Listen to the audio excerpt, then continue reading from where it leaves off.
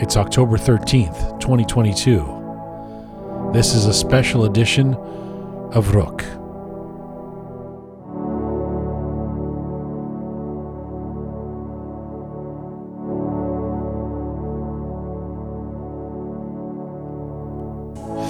Well, hi there. Welcome to episode 206 of Rook, and another special edition. Hey UNICEF, children are being murdered in Iran. I'm Jian Gomeshi. Hello to you from Toronto. Salam Dustan Aziz. Durud Bar Shama. And forgive me, I wanted to do something inspirational for today's essay, but my heart is too heavy. Hey UNICEF, children are being murdered in Iran. We all know some of the names by now. Nikah, Sadina, Amir, Zakaria, teenagers. But the list is getting too long to even include all of these precious souls. And this week, the news of another murder of a 16-year-old boy named Abulfaz Adanizadeh in Mashhad. There were 24 bullets in his body. He died in a hospital, and authorities will not even give his body to his family unless the family release a bullshit statement saying he was actually murdered by protesters. This is how twisted things have gotten with this regime. And let's dispense with calling them a government, please. This is a cabal of killers. Children are being murdered in Iran. If only there were an international body that had been explicitly set up to protect kids around the world. Well, hang on a second, there is. The UN, UNICEF. Hey UNICEF, children are being murdered. Look, there are a lot of people on the front lines of this revolution in Iran, and let us respect and pay tribute to the women and men of all ages who are putting their lives on the line for the sake of human rights. But let's be clear about what is happening to children. A new report says the average age of those being arrested in Iran right now is 15. It's inconceivable. For what? Protests that are about basic rights? Hey UNICEF, children are being murdered in Iran. And yes, a couple of days ago, the UNICEF executive director issued a statement saying they are extremely concerned about reports coming out of Iran. Concerned. This may be a little beyond the we are concerned moment, don't you think? Dear United Nations, how about we use your own convention to assess whether Iran is contravening any of your dictates? This would be the UN Convention on the Rights of the Child, often cited as the most widely ratified human rights treaty in the world. Let's take a quick look, shall we? Article 12. Every child has the right to express their views, feelings, and wishes in all matters affecting them. Article 14. Every child has the right to think and believe what they choose. Article 17. Every child has the right to reliable information from a variety of sources. Article 24. Every child has the right to the best possible health. Article 37. Children must be treated with respect and care and be able to keep in contact with their family. Article 38, governments must do everything they can to protect and care for children. Article 6, every child has the right to life, survival, and development. Hey UNICEF, children are being murdered in Iran. And you know who one of the signatories to that convention is? Iran, ratified by the Majlis in 1994. What a crock of shit. Dear UN, what is the purpose of your conventions? Or should we wait for more tepid statements of concern? Surely this is the time for international institutions, whose very purpose is the protection of children, to step up and address the situation in Iran. There is no democratic election that can remove this regime. There is no reform that is going to take place, and there will be no end to these protests that now have the blood of those children running in the streets. This will continue until the regime is gone. And it's up to you, institutions, UN, UNICEF, come on, drag yourself along.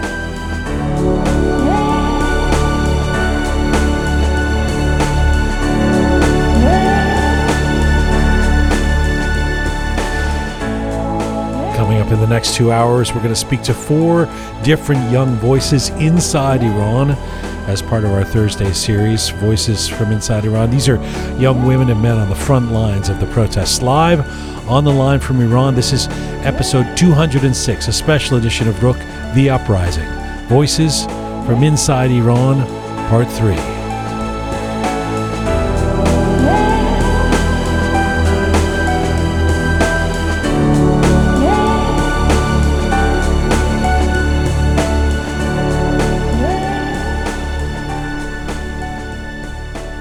Here we are, once again in the Rook studio. Hi, Pega. Hello. Hello, Shaya. Hi, Aziz Ahmad. The Rook on Air team. Okay, by the way, I wanted to do an essay about, I was all set the last couple of days to do an essay about people power, human intervention. You know, I wanted to talk about people power because I've seen... You've seen, I'm sure, those videos, the ones that there's these videos that come out of Iran now that everybody shares for 24 hours, you know. And there was a couple that came out in the last couple of days that people shot. And fortunately we got to see of somebody being arrested or an attempt at arresting somebody or attacking somebody by the Basij, by the military, by the police, and a number of bystanders or citizens coming and stopping that from happening. It's that eternal question when you see somebody needing something on the street, would you stop and help them? Well, we're seeing in the case of Iran and places like these videos from Tehran and other places that the collective power of people pushing back and going, no, you're not going to arrest this person. No, you're not going to hit this person. No, you're not going to. And a crowd develops, and so it's quite inspiring on this idea of people power. So I had a whole essay about that, and then I woke up just really troubled about. You know, yesterday we heard about this kid in Mashhad that I talked about in that essay, and just really really sad about this death of these kids in Iran. I almost want to apologize to people for starting each show in a down, or angry way, but I'm not sure how else to do this. I mean, what are we supposed to do, right? And the death of these kids in Iran and the growing toll of victims, like this like ongoing list of teenagers, it really, really messed me up thinking about it, and thinking about how, the big issues that we deal with in the West for an average 15-year-old is, are they too materialistic about their new video games? And do they have anxiety? I mean, they're the really big issues, right? And here we're talking about the homeland that we all come from, murdering these 15-year-olds. And it's for what, right? It's just so crazy. It's so crazy. And I even think as much as this very thing has produced a near insurrection, a revolution in Iran, because people are fed up with it, I still think 43 years have sort of turned this into something that is almost not a surprise to Iranians. It's just, so it's like, another kid died, and it's just so outrageous when you zoom out and you go, some 15-year-old who wants to go, first of all, a 15-year-old who cares enough about their country to want to change things, and isn't pulled aside and told, well, just don't do it violently or be careful or whatever, but is killed. I mean, I think it's exactly what you said. Unfortunately, when we look at it in the context of the Middle East, and not even just Iran, but I think unfortunately in the context of the Middle East, when you hear about such young deaths, it's almost as if we expect it in a way for these news to come out of that region. But it's only when you look at it as a bigger picture and you compare a 15-year-old in what's going on in Iran right now to a 15-year-old here, that it really hits you and you realize, what have I been accustomed to? What have I been, it's that thought process of, like you said, the 15-year-old here who were worried about video games and anxiety and this and that, and then the 15-year-old in Iran where we're worried about life and death.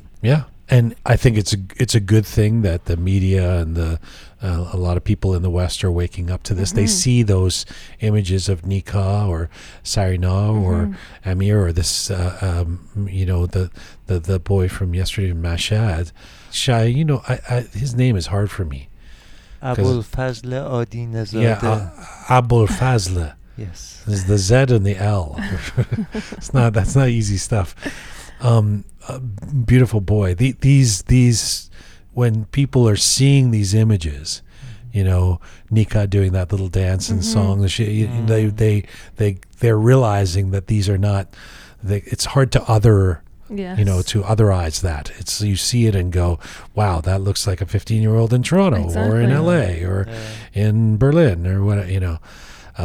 But unfortunately, there's not enough of that thinking, because that whole essay was about, hey, you know, UNICEF, I mean, you know, again, I don't know how many times we can say this, but if this stuff was happening, as you say, in Calgary or in Denver or in, you know, Manchester, very different response. Yeah. And I mean, I know it goes back to, you know, when we had previously talked about weeks ago, where is the Western world? And now we're looking at these organizations like, where is UNICEF? Where is Amnesty It's the next step. It's the next step. Yeah. And I don't know, I mean, as you were... Tweets are not enough. Yeah, definitely. But as you were doing your essay, I was thinking, you know, why do we keep coming to the same point where we come to these realizations, and the Western world, whether it be an organization or the government or the media or whoever, it's like they're 2 steps behind. Yeah. And then once they do reach a point where, you know, Oprah puts out a video or, you know, Michelle Obama makes a statement, and it almost feels like too little too late. Well, and by the way, the UN is not the West. The UN is ostensibly the whole world. Like I said, this organization is created ostensibly for situations like this. But what is UNICEF for, right? Yeah. And there's a bunch of groups too. I didn't want to start calling out, you know, all the different NGOs or the children's organizations. And I know some of them are doing as much as they can, and they're busy in other parts of the world. And this is just a developing story and all of that stuff. But and look, the flip side of this is that these young people are the very people who are inspiring the world, and they're inspiring us. And part of what we've been doing with this Thursday Voices from Inside Iran series is hearing from people in Iran, because every time we've done this, the feedback we've gotten is people are blown away because they're so inspired by hearing from people actually on the front lines in Iran, young women, young men in Iran, and who are putting their lives on the line.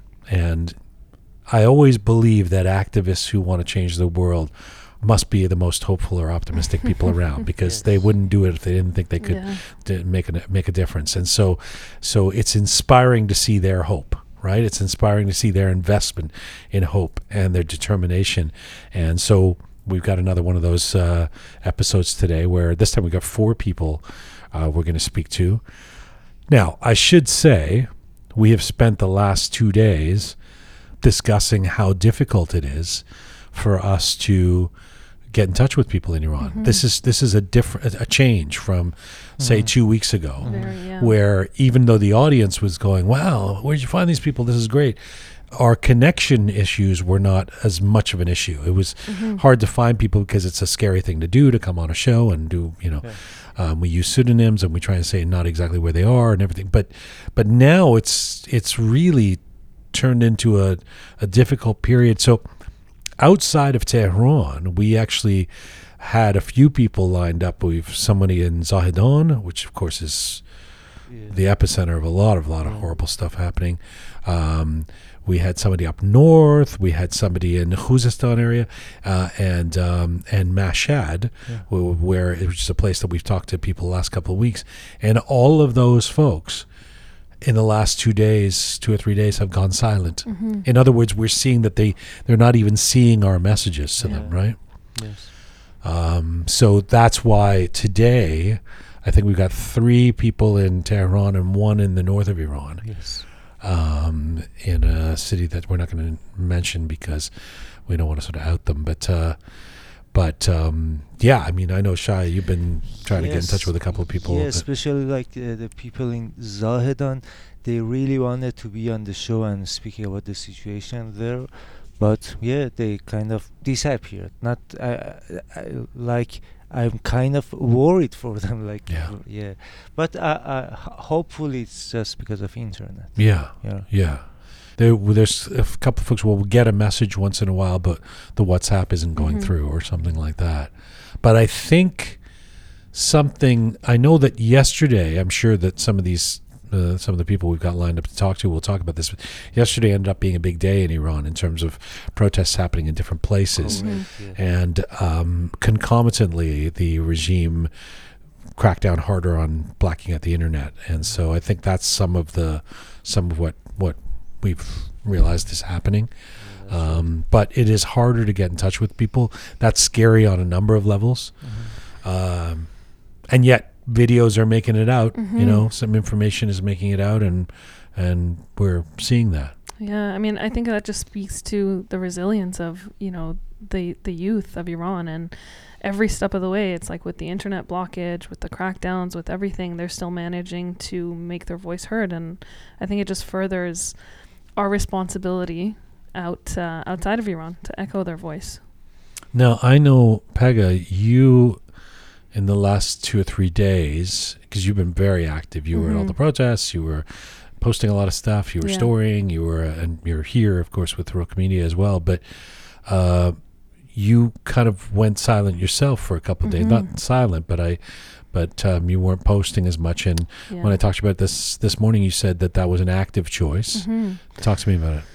I mean, I think it just, at some point, I think it was 2 nights ago or 3 nights ago, somewhere along there, I just felt completely overwhelmed with everything that was, with the constant scrolling through news and social media and the videos and, talking to people around me and, like you said, the demonstrations, all of it together. It was just this sense of, I just completely felt overwhelmed and so emotional and taken by everything that was going on. And it was to a point where it was starting to affect me, during work. It was starting to affect my sleep. And I just thought, I wasn't being productive anymore. I wasn't able to stay on top of not only my work, but even the research that we do here or anything really.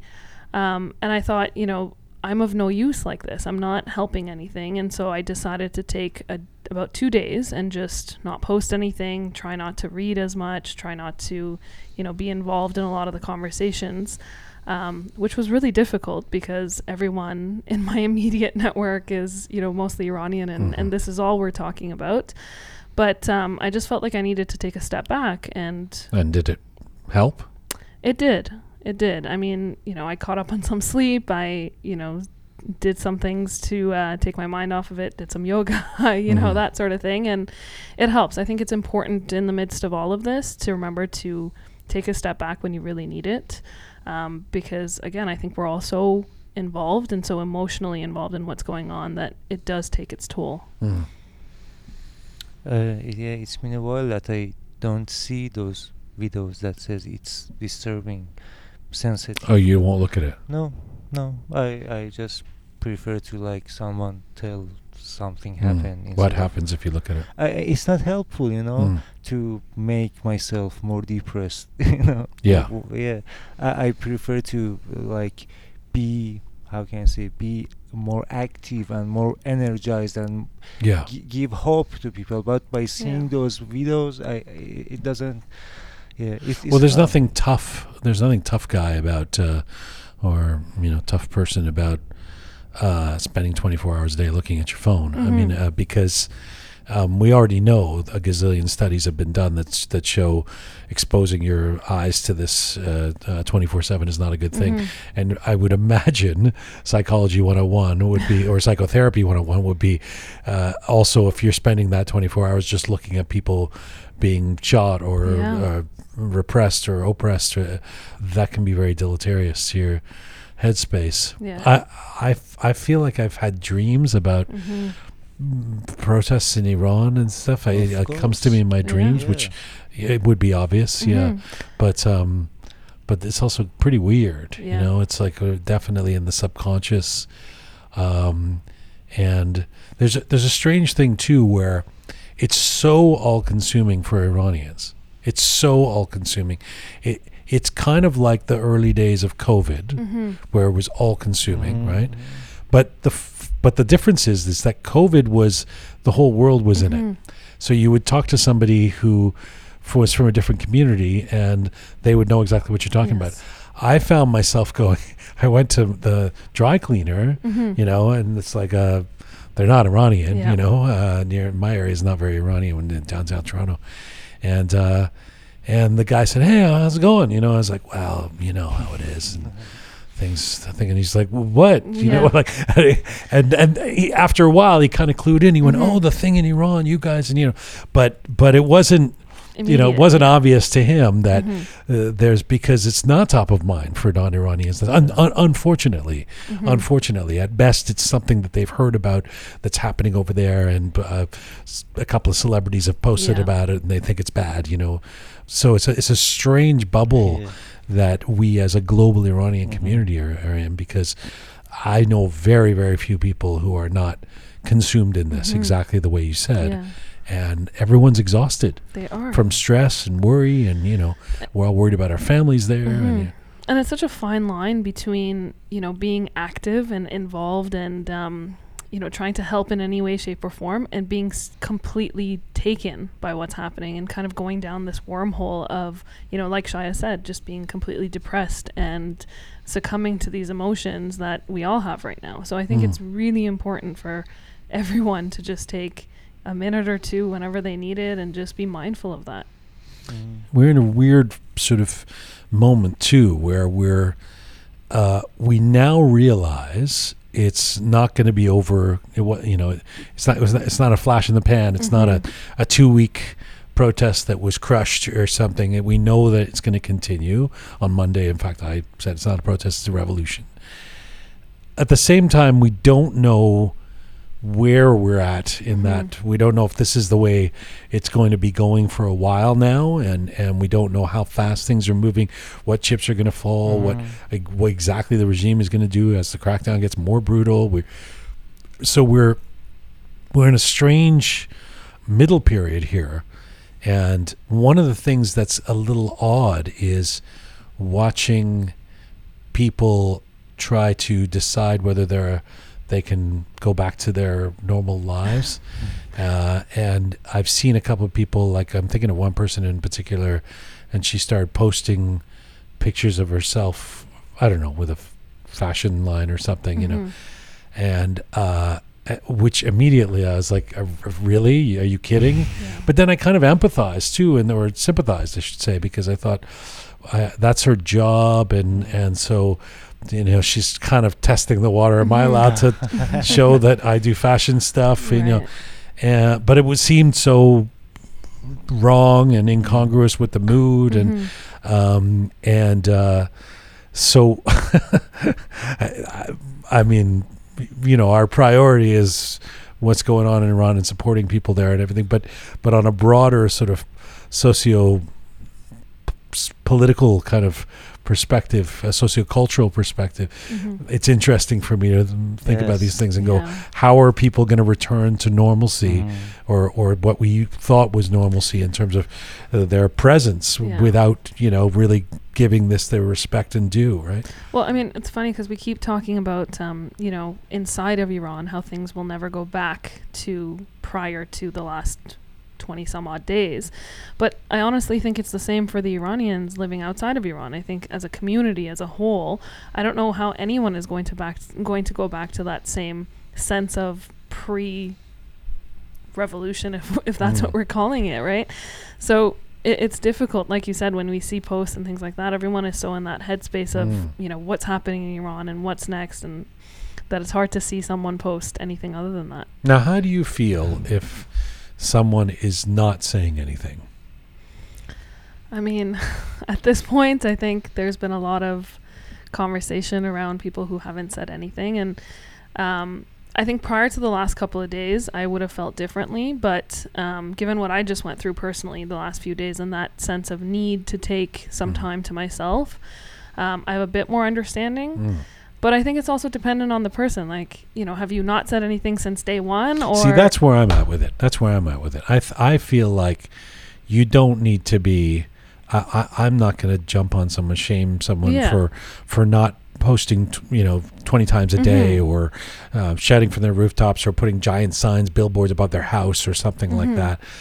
But if somebody hasn't said anything, since September 13th, 16th. Yeah.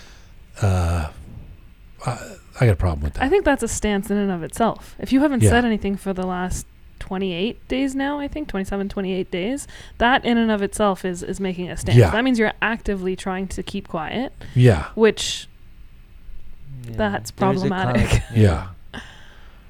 Yes. Yeah. That's an issue. I Mhm. think that's an Yeah. issue. I mean, obviously there are people who are much more enthusiastic about being angry at folks who aren't saying it as much as they should. But I also think it depends on who you are in terms Yeah. of if you're someone with 500,000 followers Mhm. on TikTok or Instagram, you do have a different responsibility than my Correct. aunt that Mhm. speaks to 3 people a Yeah. day and has a pretty modest life and obviously Yes. cares about this, but there's only so much she can do Mhm. publicly. For sure. So it depends on the person, I Yeah. guess. Yeah. But I have to, and I know we've talked about this amongst ourselves, but I have to kind of put this out there right now since we're on the topic that I also don't agree with this whole shaming campaign that we have going on within the community. Like, I think so many people are putting their energy towards pointing fingers, and I understand the anger. I empathize or sympathize with the people who are angry enough to want to do Mhm. that, but I think You mean this is the people who were reformists before and Yeah, I wanted the mean, nuclear deal and that kind of thing? yeah, whatever their stance was. I Uh-huh. think there's a lot of people out there right now who are putting a lot of energy into shaming individuals who aren't necessarily on the same page as them. But what if the people were de facto enabling this regime that's killing people? I mean, that's the problem, right? Yeah, but what are we getting out of pointing fingers right now and spending all of our time saying let's put them on blast and going after them the way we are? Not to say that I agree with anyone who has not taken a stance or who was enabling in the past or anything like that, but I think if anything we should be putting our energy right now towards speaking to media outlets, raising awareness, being the voice of the people inside Iran. Like, these are the more important things right now, as opposed to who can I find who didn't make a post on Instagram or had a post from 10 years ago that was potentially a reformist angle. Yeah, I understand what you're saying, but if you're a writer for a major newspaper in the Western world and you've been writing stuff that is either A, inaccurate, B, nonsense, or 3, or C, is somehow maintaining the intentionally maintaining the status quo of this regime being in power. I don't know, man. I'm not sure if I want people to wait before calling that out. Yeah, or at least I understand the incentive to. Yeah, right? But that's different. That goes back to what you were just saying about platforms, right? And the difference between someone who's a writer for a well-established paper and someone on Instagram who might be, 3 steps removed from your network, let's say. So I think that's... I understand what you're saying. And I do think that there can be misplaced energy in terms of yelling at each other rather than... but I'm on board with someone like Nikahen Kosar, who's been coming on the show saying, like he was on the show on Monday, saying, look, there's people out there who have been actively lobbying to help effectively keep this regime in power. Yeah. And maybe let's expect some reforms from them or something. And I get why he's calling that out, and I get the anger around it. Yeah. Yeah, I think like the individuals more like Yes. the story of my aunt I told you. Yeah, your aunt was shamed because she was wearing a hijab, and that is a drag. That sucks, and it's wrong. Yeah. I think. Yeah. Yeah. There's one other thing about like this whole revolution I want to point out is like the amount of artwork that are produced these days, and it's fascinating and good qualities. Yeah. It's really fascinating and like it's amazing. It's like an art competition with a subject. A couple of really well-meaning people who came to me and said, "Hey, we want to get a bunch of people to raise money and make a video that's gonna have a big impact." And I said, to be honest, I mean, you could do that, but maybe you want to put your money somewhere else because people are already making great videos. Like, you know, there's like teenagers making amazing videos. I'm not sure, or, you know, I'm not sure that a paid campaign to do a good video is going to actually make that much of a difference in the current landscape. There's, it's about people coming up with all kinds of innovative ways. You're right. There's a lot of amazing imagery that's being used. If we weren't dealing with friggin' kids being killed and worrying about how we can get rid of this regime, or what, you know, it would be a great time to be exploring all the artwork that's being made. And hopefully there'll be sunny days on the other side where all of that can be looked at. Yes. Let's go to our let's get into our content for the day. And you have Sammy, right? Yes. So thank you, Pega. And by the way, if you really hate all the things Pega just said, I'll be sharing her email address at the end of the. You can publicly go at her. I kid, of course. Pega is giving her opinion. We allow that. Please allow that. Yes. And you were just saying you don't think some people should be unfairly targeted. Absolutely. So okay. Let's go to. We're going to go to Tehran first. This is a documentarian and a comedian by the name of Sammy. He's been waiting on the line. We've been looking forward to talking to him. Sammy, are you there? Yes. Hi, Gian. Hi. Thank you so much for doing this. We're, as I've been saying on this program, we're having a lot of trouble reaching anybody in Iran right now with the internet crackdown. I'm glad that we found you.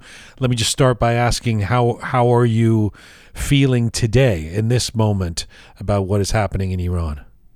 Well, that is a loaded question, my friend.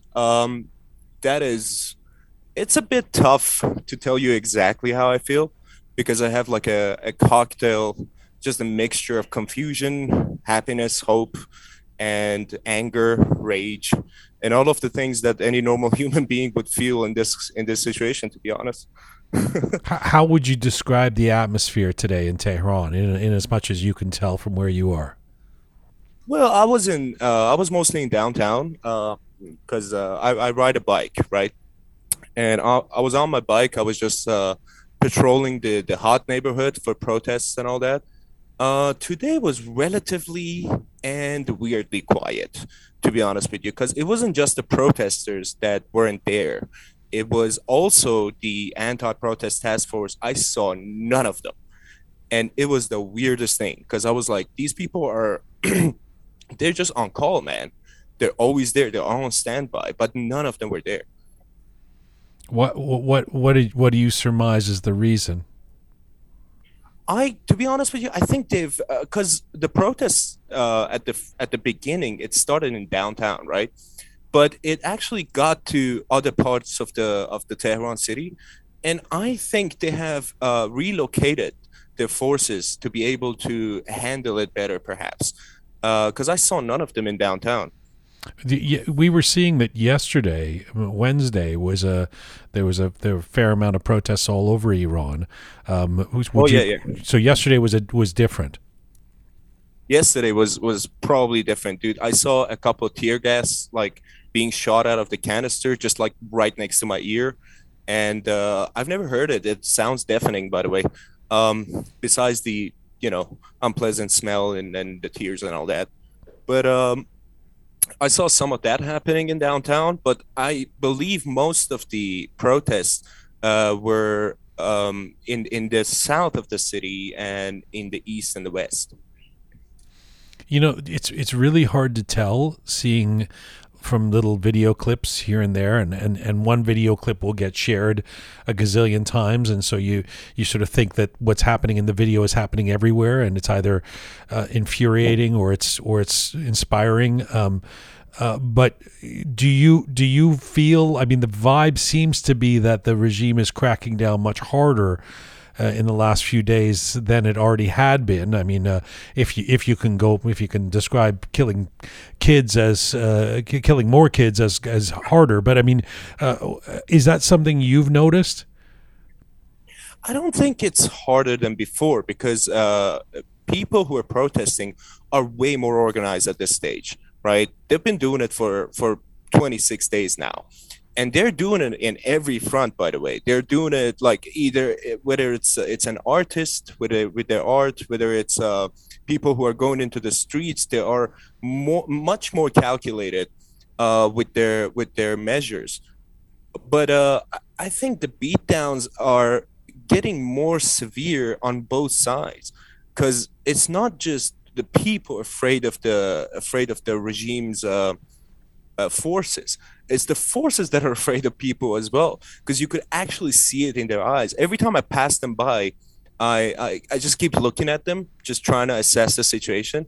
And when I look at them, I can absolutely see the fear in their eyes because these are they're just working for an organization, right? They never thought this would happen. And to be honest with you, they are not that well prepared. That's really interesting. You know that this was something that one of the people we spoke to, a woman we spoke to inside Iran 3 weeks ago, said that she could see the fear in their eyes, and you know that you're absolutely right. I mean, it's hard to believe that all of these folks, some of them are obviously thugs who might get off on it or something, but it's hard to believe Absolutely. that they all signed up for, you know, killing their compatriots, right? I mean, it's pretty horrible stuff. Are you, if last week was a revelation in as much as it was really the week where we realized, okay, the old crackdown and the internet blockage and stuff like that is not going to stop the protests this time. Is that what you're seeing this week? I mean, are you witnessing a determination that suggests that nobody's going anywhere in terms of this thing continuing and growing? Well, do you mean in people that I'm associated with, or just in general, like within whatever I'm seeing in the Either. media? I mean, yeah. Do you talk about the people that the protesters you know, or the determination you've seen, or absolutely? Go ahead. Well, I'm gonna start with the people that I, know personally and all that. I have to tell you, every time you see, like me and my friends and all the people that I know, every time we see a snippet of these protests, and every time we see one of these anti-protest um, forces or these guards or whatever, every time we see one of them beating somebody, we just get infuriated, right? And at that moment, you have this feeling that I just want to just suffocate someone with my own hands. I can kill them, I can strangle them, because that's the level of anger that it really induces. Hmm. And within the people, I don't know if you've been following the news or not, but the people in refineries down south have been on strike Yes. for the past, I think it's been 4 days now. And more and more industries are really joining this movement, and all the strikes that are going on, which is, to be honest with you, it's a positive, because we live in a country that really lives off oil. And if you don't have that, and if you've been really neglecting people who are working in those just crucial industries, you're not going to get out of this Hmm. as a government. It's interesting that you should ask me if I've been following the news. I mean, I'm Oh, dude, sorry. no, it's okay. I mean, I'm like anybody else. I'm doom scrolling through the social media reports, or you know, whatever video that we can see coming out of Iran, or talking to people like you on this Oh, sure, program. man. Dude, I actually been contemplating about what am I going to tell you, and I just wanted to just give you and your listeners a piece of advice.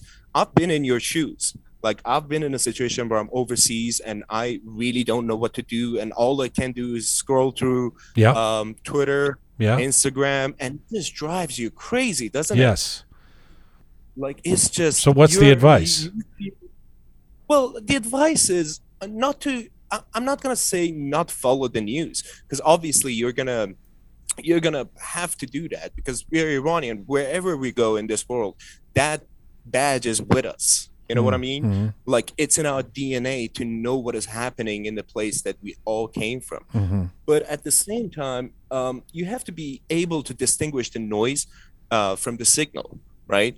And when you're on social media, uh, especially Twitter, it's like I'm not gonna say it's 90% noise. I'm just gonna say like it's 70% credible news, right? But 30% of it is just Of course. horrendous Yeah. stuff, right?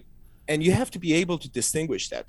And sometimes when you're overseas, it gets a bit messy trying to do that. So what I recommend to you and your listeners is that you should find a credible source, like not just one, like let's just say five credible sources, somebody that you've verified, right? Mm-hmm. And just follow those people, Well, you know? I will say that we do our best. For example, with Rook Media here, we're doing our best to bring people on that we think are credible, and especially in this moment.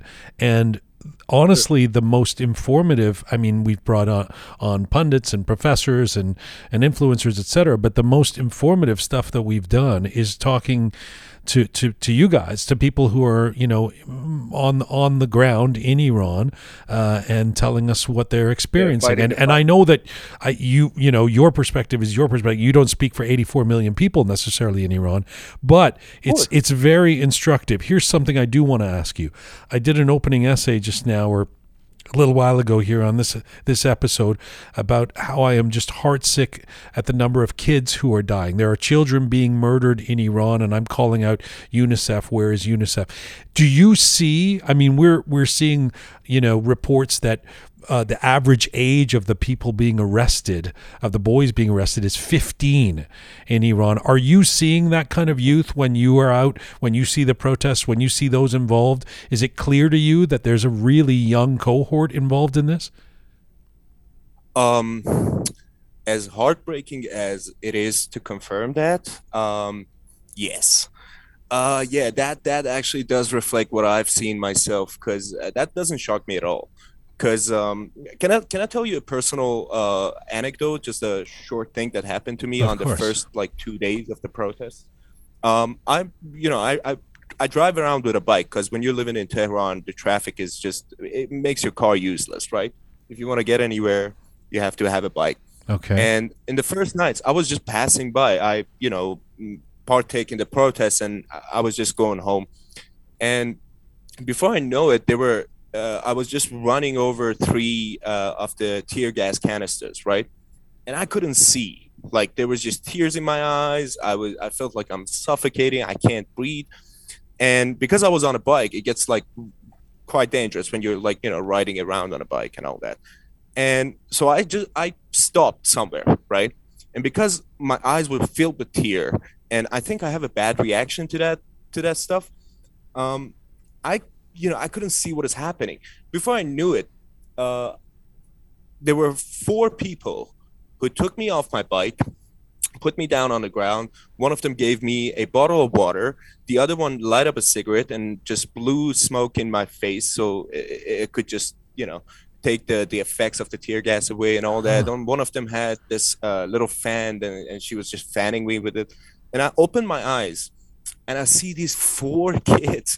Dude, I'm 30. These kids were barely half my age, right? Wow. And all I could see, I was blown away. I was like, the bravery and the pride I could see in their faces was mesmerizing, my man. It was amazing. I Wow. never thought that I would say this, but I feel bad for, because as an older guy, you look at the younger generation and you're like, oh, this and that, you make fun of them and you say shit. I feel such a tremendous shame for doing all of that. When I see how brave these kids are, it brings tears to my eyes, man. Are they aware of how? I mean, I guess they've got to be aware of how dangerous this is, right? Yeah, fully. But I mean, they know the risks. They know exactly what they're doing.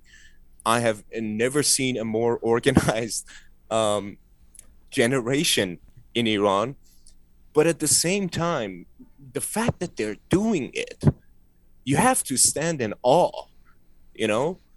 and you just look at him. You're like, dude, I'm 30, right?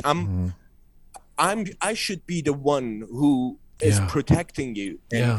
Yeah. and trying to like stand in front of a bullet before you guys get hit. But you're doing that for me, and you're leading the charges. It's just fantastic to see, man. Well, it's And this is the devastating. kid being home, It's by the way. devastating, but it's also, it's. I mean, what a story! What a story! Yeah. Can I ask you? I mean, with the internet crackdown, and I mean, I'm thrilled with how clear this line is right now. I don't know how we got it, but because we've been trying different people all day, and even my own family in Iran, we've had trouble getting through and stuff.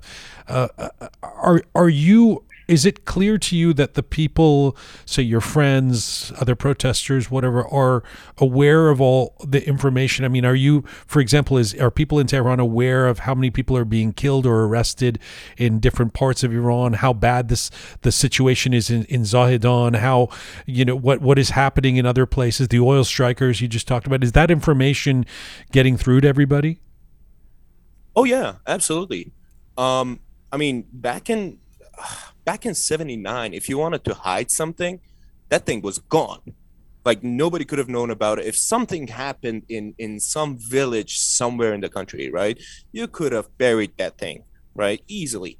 Because there was no widespread internet. Everybody has a supercomputer in their pockets at this moment, right? And these kids are just performing magic beyond my understanding, man. So even with Like I the have internet no idea. crackdowns, even with the crackdowns, Even it's with those, yes, yes. Because there is I don't know if I should share this information on air or not, but there are people within different organizations that are helping the Iranian people, right? And these are influential people in their own organizations, and this is a part of this movement being different from the one back in 2009 and 2010, right? The Green Movement.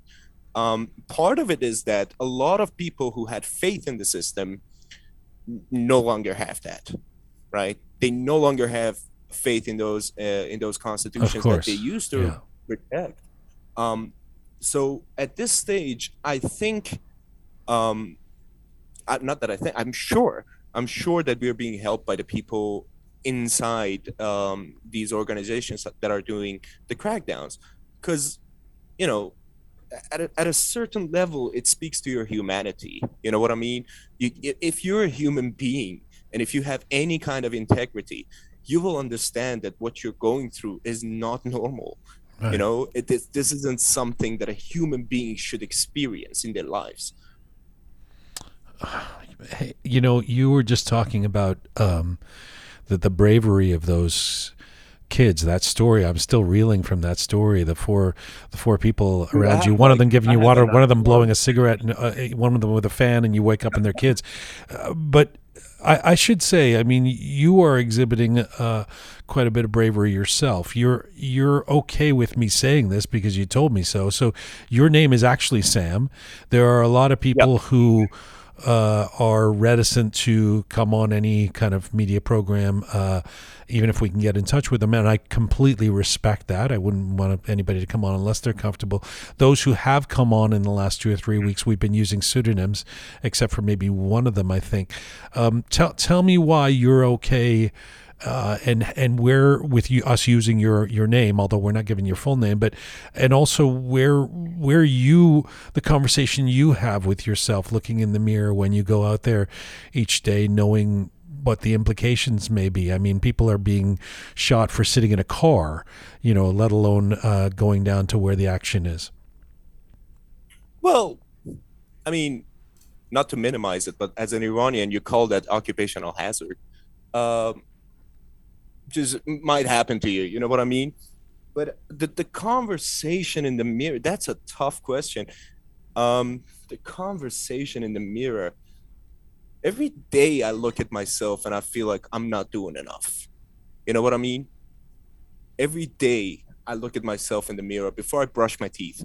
I look at myself and I'm like, you need to be doing all that you can. And I know I don't know if you've seen my Instagram, but I'm trying my best to you know perform all the things that I Hmm. know how to. Hmm. You know what I mean? like all the arts that I not an expert, but I have a hand in. I'm trying to do whatever I I can, hear you. and even but even with all that, I still feel like I could do more. You know what I mean? And I feel like there's a lot of people in this country that they're in the streets every day. They're fighting the fight every day, and they still feel the same way. Do you Are you angry towards people in the West or other parts of the world that are not speaking out right now? Absolutely. I'm infuriated. Dude, I have no idea how they can look at Ukraine and what is happening there and be like, oh my God, we need to help them.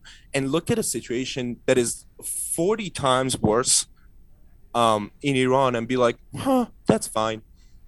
You know what I mean? It feels like a double standard, doesn't it? But what about other Iranians who are not, who are somehow, I don't even know if they're on the fence at this point or just not speaking out? I mean, do you feel, as someone who's in Iran, who's on the front lines, do you feel like you there that I mean, what do you want us to be doing? Those of us who are in the Well, West. what you're doing right now is tremendous. To be honest with you, what you've been doing with documenting the contemporary history of Iran, what your podcast has been, it's tremendous. Because doing it in Farsi is one thing, and doing it in English is a whole nother ball game, man. Like, you could have easily not just done what you're doing right now. You know what I mean? Yeah. Wow. It could be way easier. It could have taken way less of your time, right? Just not having a podcast, not having I couldn't have easily done that. That not me personally. I am all I think about right now is this situation and my family in Iran and I am, you know this. I know you've spent some time outside of Iran as well, and Yeah. you know that we are all colored by the last 43 years. There's not there We are Sure. all affected by it, and most of us, there are some people who've benefited and are driving their Lamborghinis in downtown Toronto right now, and we've talked about that on this show. But there Oh but my but God. but most of us have been affected adversely, have been desperately affected by it, whether it means family members have died, have been killed, or been tortured, have been imprisoned, or whether it means the miserable life, whether it means being exiled when we don't want to be, all of those things. And so there's a buy-in for all of us. I don't personally feel like I could be doing anything else right now. I'm so grateful for the time you've given us. Can I just, as a final question to you, I mean, do you? Yeah. It's If I were to listen back to the last 20 minutes, I'm assuming you are hopeful, given the tone of this conversation, even with accepting what you've called an occupational hazard. Yeah. How do you feel about what is to come? That is, dude, you are asking a whole lot of loaded questions. Like this is, do you have like 43 years so I can talk to you about it?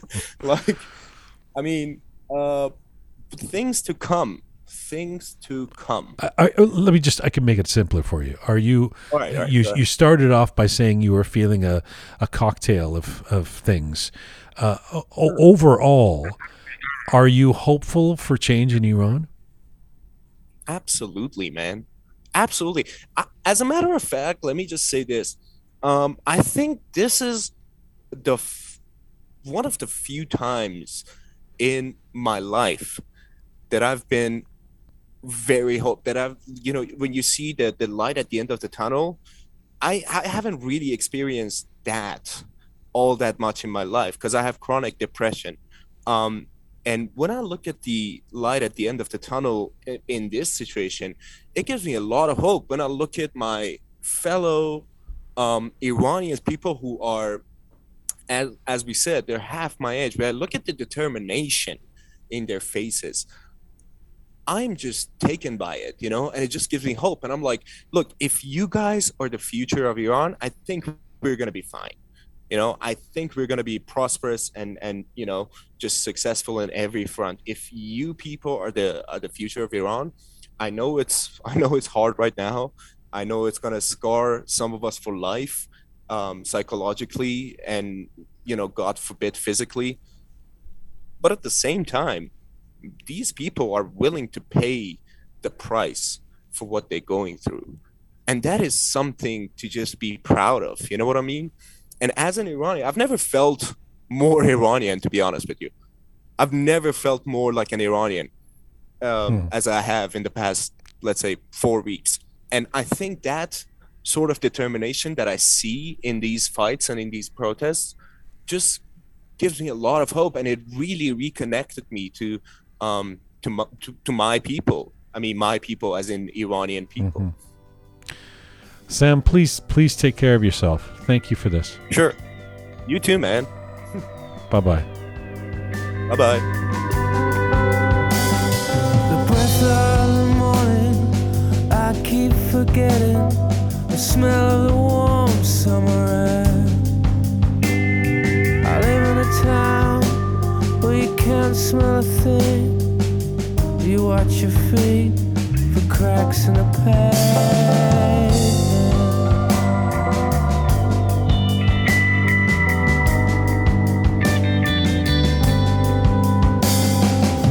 Up above, aliens hover, making home movies for the folks back home. Of all these weird creatures who lock up their spirits, draw holes in themselves, and live for the secrets. This is a special edition of Rook, episode 206, The Uprising, Voices from Inside Iran, number 3. And we're going to stay in Tehran and actually go to somebody that we spoke to 2 weeks ago. We had a very compelling conversation. I'm glad to have her back. She works in an office, an import-export business in Tehran. And for the purposes of this interview, we will call her Sara. And it's good to have her back. Sara, are you there? Hi, Jian. Nice to hear your voice again. I'm here to answer your question. Thank you so much for doing this again. Let me just start by asking you, it's been a couple of weeks since we last spoke. How are you feeling, and what have recent days been like for you protesting in Iran? I'm so tired, in fact. We had so many protests during the last weeks, and it's not the protest anymore. It's absolutely a revolution. There are so many people protesting around this country, in Kurdistan, in north of Iran, south of Iran, everywhere. And I think that this is not a protest anymore. This is a revolution. And we are so angry. We are so angry because of the young people that have been killed by the government. And there are so many students, I mean childs, high school students that have been arrested by the government forces, and that is so sad, and we are so angry, but we are going forward. We cannot go back or stop this here. We have to move on. Yeah, I can hear the passion in your voice, and you're not alone in terms of this. This has been the week where I guess people inside Iran and those of us outside have learned that this is indeed a revolution, as you say. And I appreciate all the points you just made. Look, I hear that yesterday you had your own, you were injured yesterday, or you had an encounter. Do you feel comfortable describing what happened? Yes, it's been 25 days since I decided to go out without a scarf. Every morning I go out without a scarf, and every night I come back to our home. The people action and reaction was so good. Even I passed some police guards last week, and they didn't do nothing. They didn't act something weird. That was so normal to them. That was so weird to me. But yesterday I was on a quiet alley, and I was walking, and I wanted to join the protesters in the main street. Suddenly I felt something. A guy on a motorcycle came and kicked with his foot onto my side, and I felt on the street, and that was so painful. I was so shocked. I didn't know what's going on. Old lady that was behind me, she came and told me that he was a guy with beard, and he was some Basiji guy, or we call them lebas shakhsi. Yes, plainclothes militia. The old woman told me that he was a Basiji guy. Yeah. And I heard that that wasn't just me. I heard that around the city last day there were some cases just like me, that the women and girls they were walking on the street, and the Basiji guy attacked them, not the police. And meanwhile I'm talking to you, you can hear the chanting. Can you hear that? They're chanting on the street, and they say death on dictator, death on Khamenei. First of all, I'm so sorry that happened to you, but we've been hearing that the Basij are getting more and more aggressive. So maybe that's what you're communicating too, in terms of you getting kicked and injured yesterday. That said, with that and with the sounds that we were hearing behind you there, it really does feel like the protests are not going away. That's for sure. I heard yesterday was a big day in Tehran. Is it your sense that things are growing? In other words, the crackdown by the regime, all of this brutal attacks and even murder of kids and the internet blockage, that's not stopping you or others at all. Tell me what you think. I think they can't stop us. They are more aggressive than before, especially the Basiji guys. But we are bigger than the past days. You know, we grow every day. We grow every day because the people of Iran are so angry about this regime, and you know, now we live in a revolution, and you can't stop that. When the Basiji guy kicked me, I stand up, and I didn't put my scarf on my head, and I headed to my way. I didn't put hijab because of the Basiji kicked me, you know. I was brave that moment because I was so determined, I was so angry, and I knew that moment that I can't stop. You know, I think they can't stop us. We are not afraid anymore. They can't stop us, and we are more bigger than the past years even. And this is not just about the protesting. We have another movement, a strike. We have oil company workers that are going to strike, and it's about 4 days that the Petrochimie in south of Iran, their workers are starting a strike, and they are on a strike. It's the 4th day. Once again, it's really inspirational talking to you, as it was a couple of weeks ago. Your determination, your strength. Those of us outside of Iran are in awe of what you guys are doing. A final question to you, if I may. I've been talking on this episode, particularly at the top of the show. I talked about how incredibly angry and sad it makes me to see what is happening to children in Iran. The murder and the arrest of these teenagers and these young people.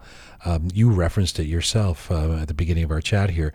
Can you reflect on what you've seen in terms of what you're seeing from young people on the front lines in the protests, how brave they are, whether you've seen them arrested or treated badly? I mean, we certainly know that some of them are dying for this cause.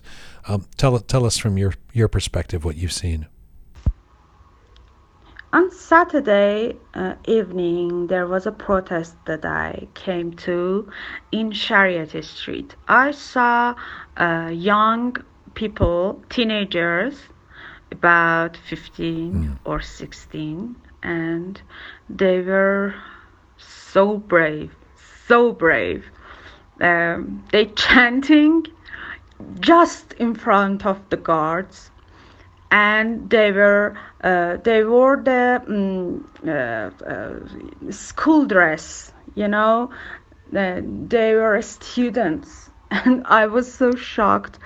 There is a woman in our gym that I was talking to, and she told me that her daughter is 15 years old, and she and her friend chant in a school every day. They chant death on Khamenei every day. And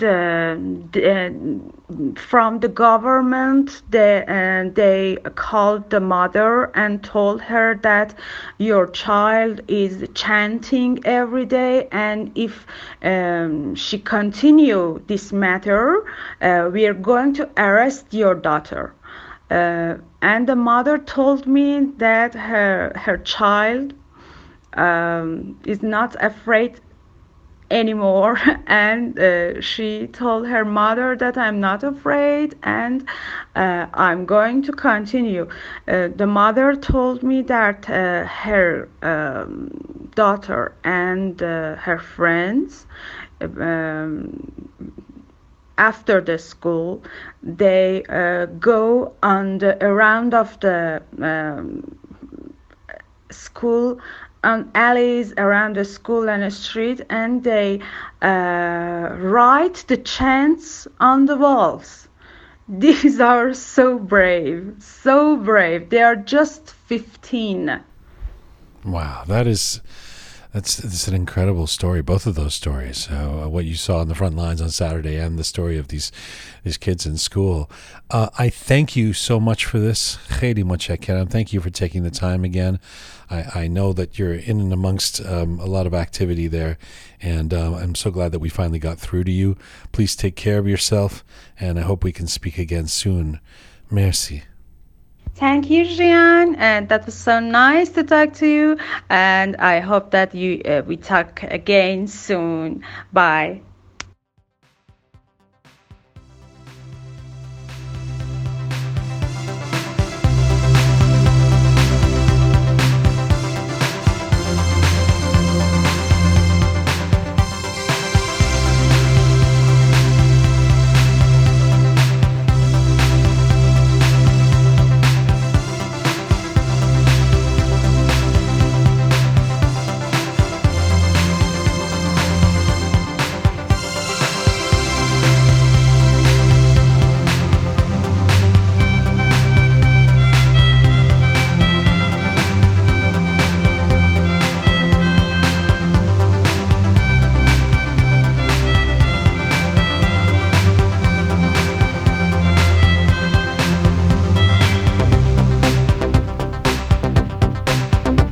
It's a special edition of Rook, the Uprising Voices from Inside Iran, number 3. And we will stay in Tehran and go to another person that we spoke to a couple of weeks ago. And this is Som. Som is a filmmaker and also a musician. And it was he was very involved when we spoke to him a couple of weeks ago. It'll be good to catch up again. Som, are you there? Yeah, I'm here. Well, it's good to hear your voice again. It's good to talk to you. I thank you for returning on the program, and I'm very curious to hear how you perceive things have gone in the last 2 weeks since we last spoke. You are still in Tehran. I imagine you're still involved in the protests? Yeah. Well, I think many people are. Yeah, we've certainly learned that they're not going away. If there was any idea that this was ending, it hasn't. Tell me, first of all, to begin with, how you're feeling today about, I know that the feelings change from day to day. How are you feeling today about the situation? not particularly new. Yesterday was one of the bigger days. Today was just more normal, but yeah, not particularly new. It's going the same way it's been going for, I guess, the past 2 weeks. Of course, like, more cities are joining in, small cities that I had very little information about are joining in. But in terms of what's happening in Tehran, it's kind of become a routine. Like, there are big days that, like, more things happen, more people in the streets, and there are smaller days that might not be like a huge demonstration anywhere or like a lot of chasing going on, but there is still, like, people don't let the city to go to like its normal life. So, and I think that's a good thing. When you're not the first person who's talked about it being yesterday being a big day, can you describe from your vantage point what we mean by that? What did you see yesterday that made it a bigger day? I mean, the days that people like put online that let's go out this time, they're like this group, I don't know who they are, but they're called like Youth of Tehran's Neighborhoods, Javanan Mahallat. And so when they announced that like Wednesday is a day that we go out, then that day becomes a bigger day. It's not like every other day. And those days, usually more people are outside. There are more forces outside. And there's like, at the least that happens is there's a lot of chasing in the streets, a lot of shooting pellet guns. And yeah, that's the least that happens. I mean, it's been like, I guess, after the first like week, they don't let, at least as far as I've seen, they don't let people like more than 100 people to get to anywhere.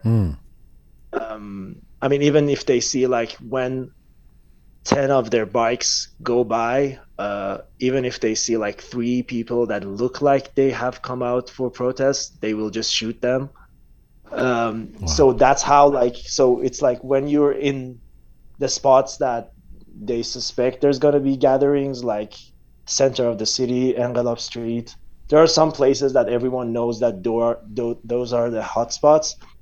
And if you're there, then like it doesn't really matter if you're there for protests or not, for the uprising or not, because if they see you and it looks like, or they're in the mood to scare some people, they will just shoot at you, and you will start running. So it's like in those streets, there's just a lot of running around, running in the streets. And I think after the first week, they never actually let a huge number of people, like more than, I guess, 100 people to gather in one place. Sometimes it happens, but I think that's just because randomly everyone, sometimes they end up in the same street and they find each other and then they Right. start chanting. But yeah, that's not the norm. Something usually. that really stuck with me from our last conversation was that you said that this had morphed into something more of a street war, where Yeah, rather than the traditional big demonstration that the authorities can identify and circle, this is kind of a war of attrition where you're popping up all over the place in smaller groups. Yes. exactly. Yeah, that's how it's working. I think it's kind of become the point to just make them as tired as possible, as exhausted, and don't give them even a day to completely rest. And And is that work? so Is it working? I think so. I mean, I think like again after the first week, because it's become turned into this kind of street war thing. When you're going out kind of expecting to be beaten and shot at, which is like the scary part. But at the same time, you can see that like even the days that I call the smaller days, like that they haven't no one has told people to come out, because still like people honk their horns and do other stuff. They have to be present. Their forces have to be present. They have to like run around or drive around in their bikes to scare people. So there's no day. There's no day that the city is like normal. It certainly seems that it's obviously hard to tell from our vantage point. We're getting, little videos and personal updates from people like you, but it certainly seems like the regime, the military, the police, the thugs, whatever you want to call them, and all the different variations of them have become more unforgiving, more brutal in the way they're dealing with things. Sometimes even just stupidly, randomly. I told a story on Monday's program about how on the weekend hearing about, we obviously hear about the incredibly tragic and disturbing death of teenagers, et cetera, people being murdered. But I was telling a story of how a dear friend of mine's sister was just in her car with her mom and happened to be at a gas station where someone else was honking nearby, and they came and broke the windows and shot her in the face. She wasn't doing anything, and so are you seeing more of that kind of shit? Yeah, that happened. I mean, I have a lot of stories from close friends, from people I know. Like, I have two friends who just went into a supermarket. I mean, they had been in the protests that day, but like at night, 9 at night, somewhere that is not very, like it's north of Tehran, not like a very hot spot. They went into a supermarket and there were like maybe 7 other people there, and then suddenly the forces came in and took everyone's phone and arrested both of them. They let one of them go that same night, but the other one is still arrested. There's like a lot of random, and they also randomly just shoot at people who are in the sidewalks. Like yesterday, when we were at the like Engelab Street, one of our friends who was supposed to join us, she called us and said that her friend, she and her friend were walking, and they randomly shot at them with pellet guns, and her friend was wounded. So we got in the car and picked them up and took them to hospital, to a doctor that I knew, so they wouldn't like write down their names. And like, she had to. They like treated her, and they did X-ray, and she had to. The doctor said that she had to do a surgery, but because if she wanted to do it, so her hand was broken. It was shot so close that the back of her hand, one of the bones was broken, and the doctor said that normally you have to do the surgery, but because for us to do the surgery, we have to file this with your real name. They decided to just put a cast on it and just check up on it like every other day and try to like treat it without the surgery for so crazy. the next so month. crazy. And he said like if after a month we do another X-ray and you definitely need the surgery, then we'll just do that then. But for now, they decided not to do that because sometimes they go to the hospitals and check all the files. Yeah, And so it wasn't. again on Monday's show. I told the story about this friend of mine's sister, and then same thing. They took her to the hospital, and after the doctor tended to her, the hospital said the doctor said, "You better leave, go through the back door, because otherwise the authorities are going to get." I mean, these are the kind of things that, for people who've been like yourself, who've been living in Iran, you might become used to, but they're just shocking, and they're. And the fact that the doctors are in on it helping is wonderful, but it speaks to this nationwide game that has been played for 43 years of cat and mouse with this regime where everybody has to figure out ways to avoid these situations, and it's exactly. It's comical but also really, really, really disturbing, right? Yeah, exactly. Yeah, it's really disturbing. I mean, a lot of times you're at the same time you're mad that this is like, for the friend that I just told the story, she was at the same time mad that like we were just walking. Why did they shoot me?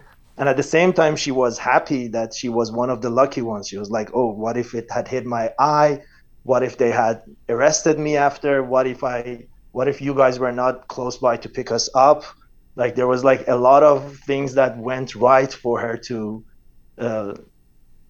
for this to not get any worse. So yeah, it's really weird. So Sam, by every indication that I've seen and that I'm hearing from the folks we're speaking to today, like yourself, the old tricks of the regime, the old brutal tricks of the regime, including killing people, as part of a crackdown, they're not working this time, right? That in fact, it seems to be emboldening those who are fighting for change. Yeah, I think so too. I mean, I think it never actually helps when they like crack down on protests, because it just makes people angrier. I mean, they might silence it for a little while. They haven't this time, but even like before, they can silence it a little while, but they actually just create more unrest within people. I mean, there's a lot of normal people walking by who are being shot at. There are like a lot of normal people who might not be really involved in the protests, who are like in their stores and they just smash their storefronts for no reason. So yeah, I mean, they're just creating more unrest. They're creating more anger. And can I ask you to reflect? I've been asking everybody this. I started today's show talking about children that are being murdered in Iran, and calling out, wondering where the hell UNICEF is, because there's a convention for the rights of the child, and Iran is, by the way, a signatory to that convention, as silly as that sounds, but is abrogating the articles of this convention all over the place by the treatment of the kids right now. On the ground, are you seeing these young people? We've been hearing stories about the bravery and the presence of these people, these kids who are in their mid-teens. Are you seeing that, and can you relate any stories of what you've seen? A little bit. I mean, we don't see them as much like in the street wars, which is, I think, a good thing. But I think the way they are protesting, like the high school kids in the high school, is really good. And also a lot of us see them like when they're coming out of their schools, they do some chantings and the girls are without their headscarves. And I mean, you can see that in the city, but it's also, I think, a good thing that you don't see them as much in the actual like street wars, because that's really not where kids supposed to be. So yeah. What can you tell us about what you've noticed today in particular? We had the most trouble that we've had connecting with people in Iran. Is it your sense that the internet crackdown is harsher now than it was a few days ago, or is it just hit and miss and it's a bad day? I think it's hit and miss. It's two things. First of all, there's days that are worse, like yesterday, because they knew it's gonna be a bigger day. They just cut phone internet from the morning. Usually the phone internet is gone from 4 to 12 exactly. Like 12:01, it's back. And Wi-Fi internet works usually. But yesterday they just cut off phone internet from morning because they knew. And the other thing, so that hasn't really changed for today. But what they're changing is that whenever like a large number of people use a particular VPN or proxy server, they kind of find that protocol and block that. So what we constantly do is we just constantly find new VPNs, and like right now I have maybe like 20 different VPNs on my phone, and just I try them one by one. And sometimes I don't really know why, but sometimes when they block one of the old ones is now okay. So if you keep going back to the old ones and try them, maybe they work. Like yesterday, I had a really bad day with all my VPNs. I found a new one, and today this new one is working really well. They've unwittingly created a nation of hackers.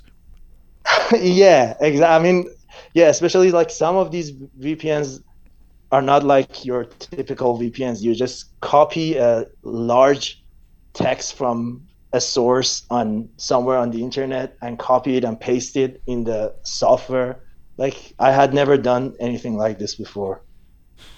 Yeah. Thank you again for doing this. Could I just ask, how have you been able to deftly avoid getting arrested yourself?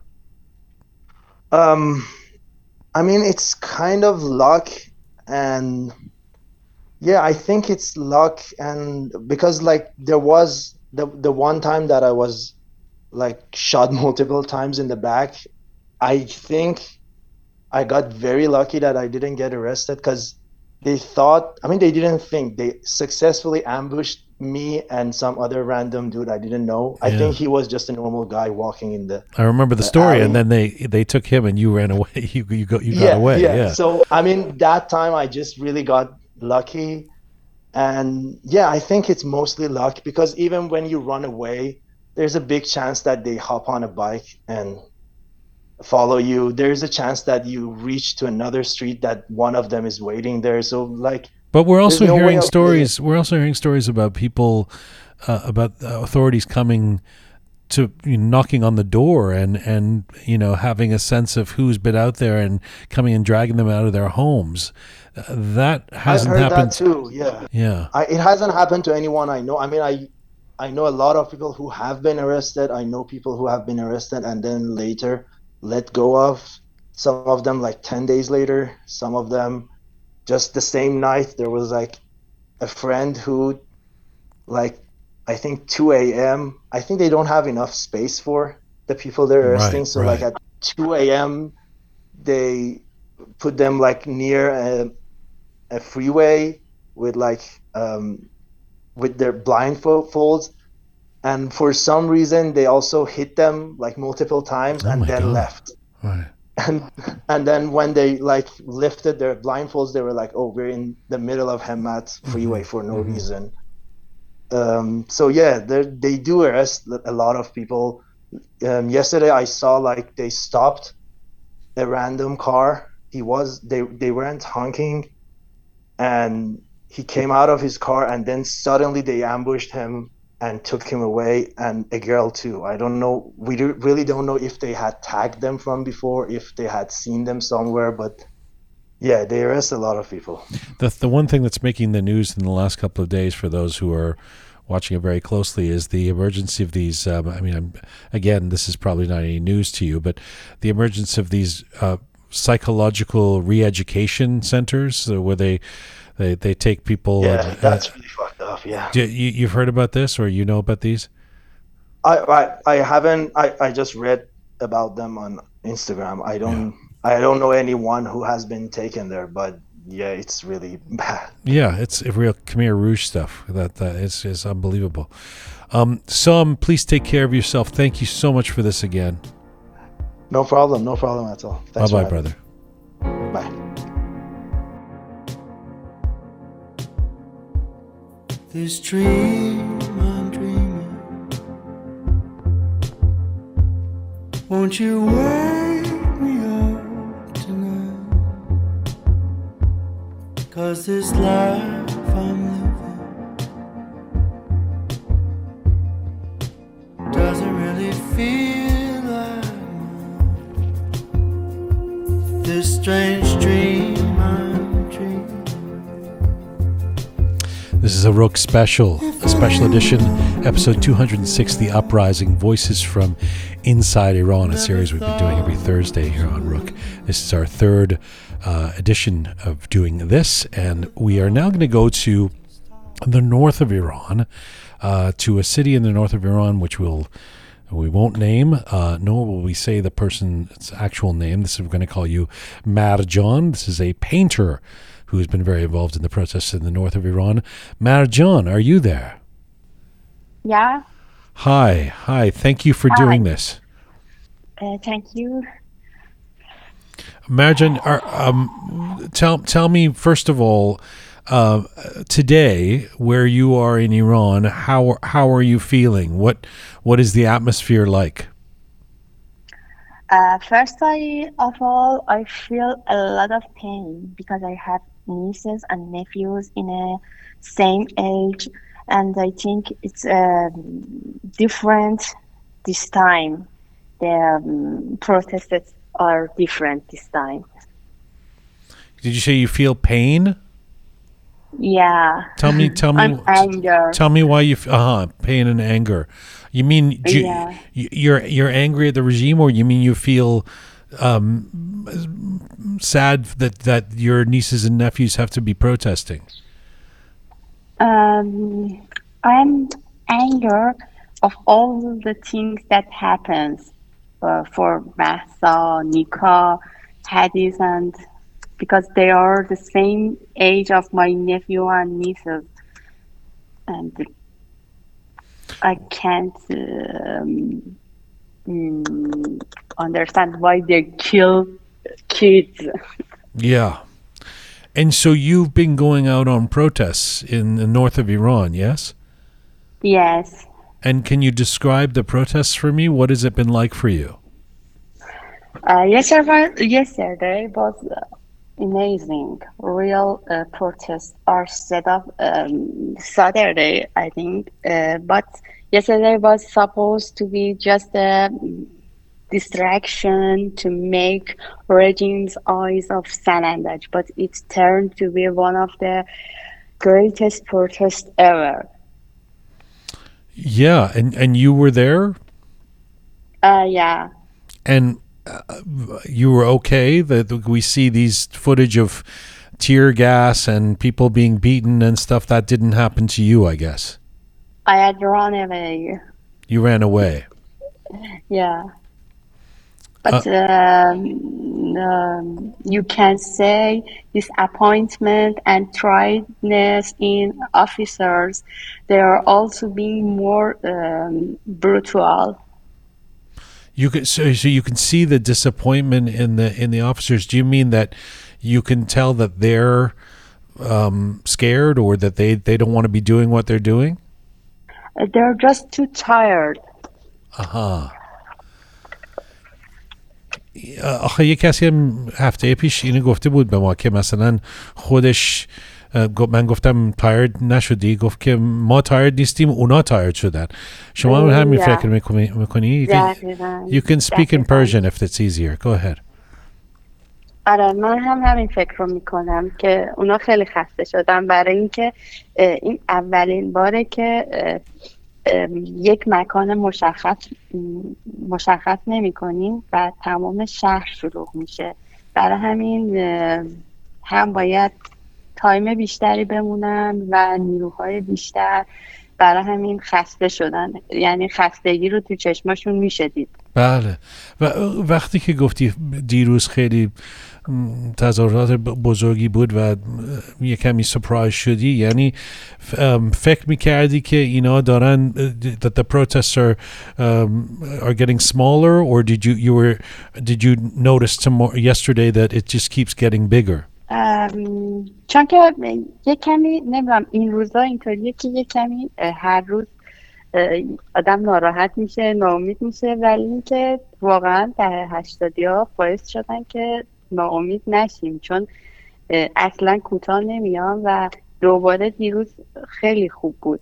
یعنی همه جا شلوغ شد و مردم دارن شجاعتر میشن. یعنی هر چقدر که اذیت میکنن مردم بیشتر دارن این خشمه داره بزرگتر میشه. یعنی از نظر شما این واقعا مثل انقلاب دیگه. It's not gonna stop. من فکر میکنم ما دیگه راه برگشتی نداریم، چون اگه برگردیم هممونو بدترین شکل ممکن مجازات میکنن. برای همین باید ادامه بدیم. Right. خودت نمیترسی؟ من خودم رو یک بار گرفتم اطلاعات به خاطر استوری ها، فعالیت اینستاگرامیم. کی؟ حدوداً 10 روز پیش. بردن شما رو بردن زندان یا چه کار کردن؟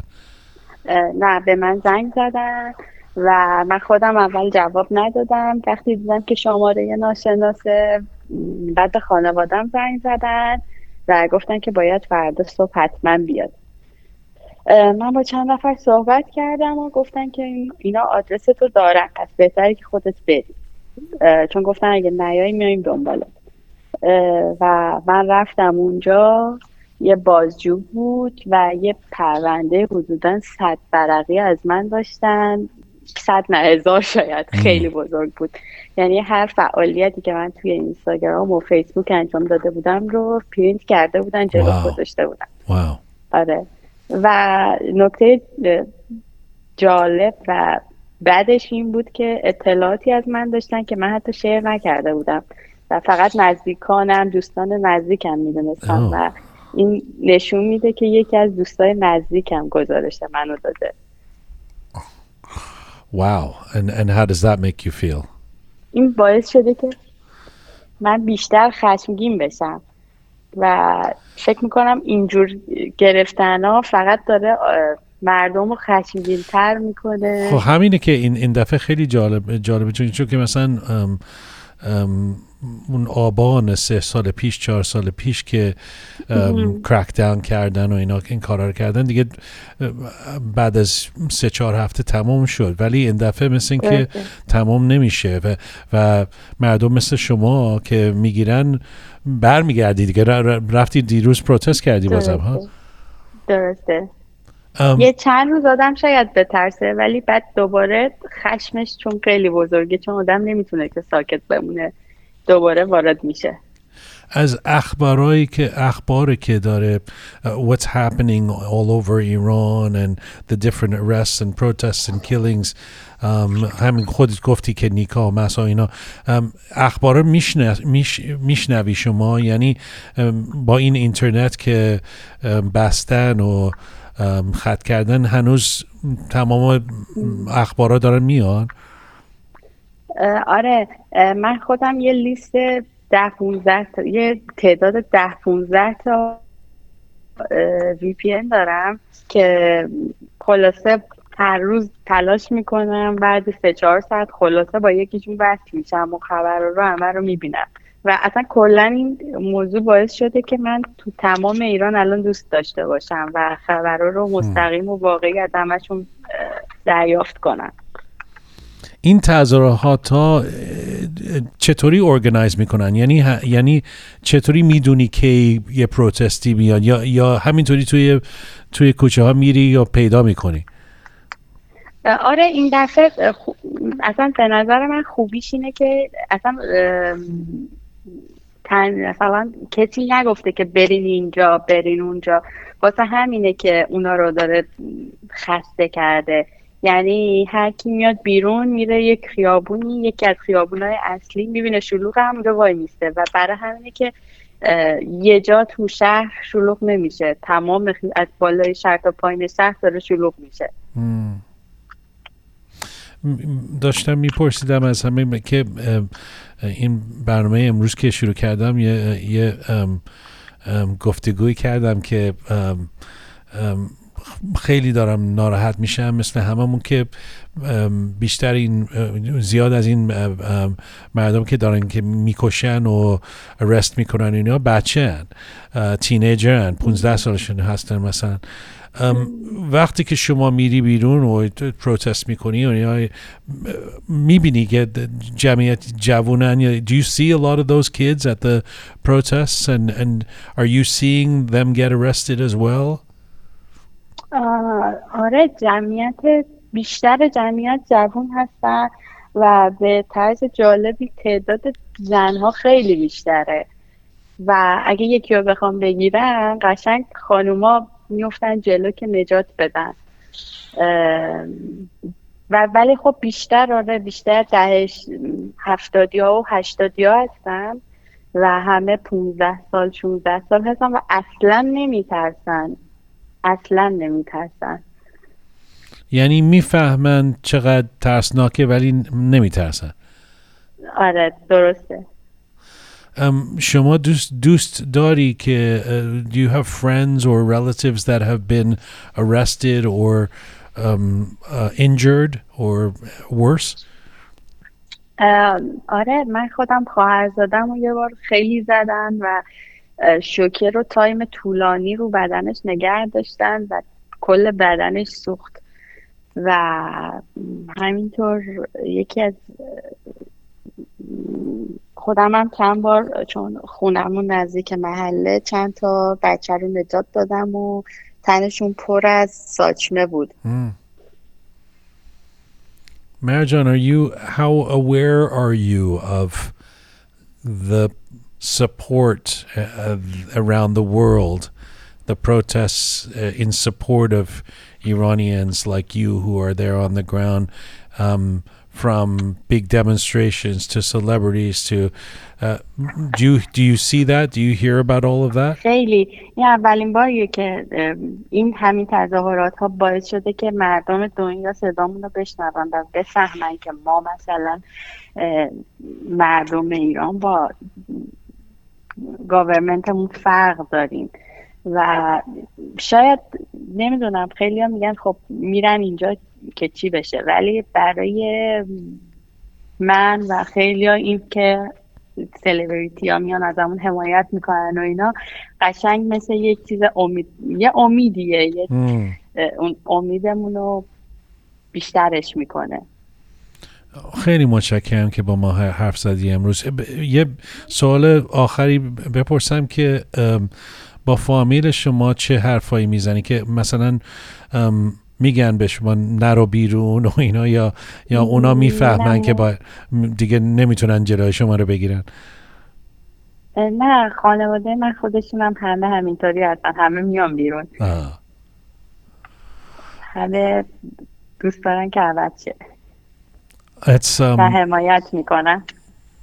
It's very good to talk to you. I hope you stay safe, and we all appreciate what you're doing for change. Thank you. Merci. I'm glad to خیلی خوشحال شدم که باتون حرف زدم. منم خوشحال شدم. مرسی. خداحافظ. مرسی. خداحافظ. That's Marjan in the north of Iran. And this is full time for this special edition of Rook. Thank you to all of the people who participated in this. It's a big deal. It's a big deal to get online with us and put yourself on the line. Of course, they've been doing that in all kinds of ways anyway, but we really appreciate them participating in this episode. This is full time for Rook. Thank you, Pega and Shaya, who've been here the whole time as well. Our website, rookmedia.com, is where you can find out more information. And all of this series now of episodes we've been doing called The Uprising, it's all there at rookmedia.com.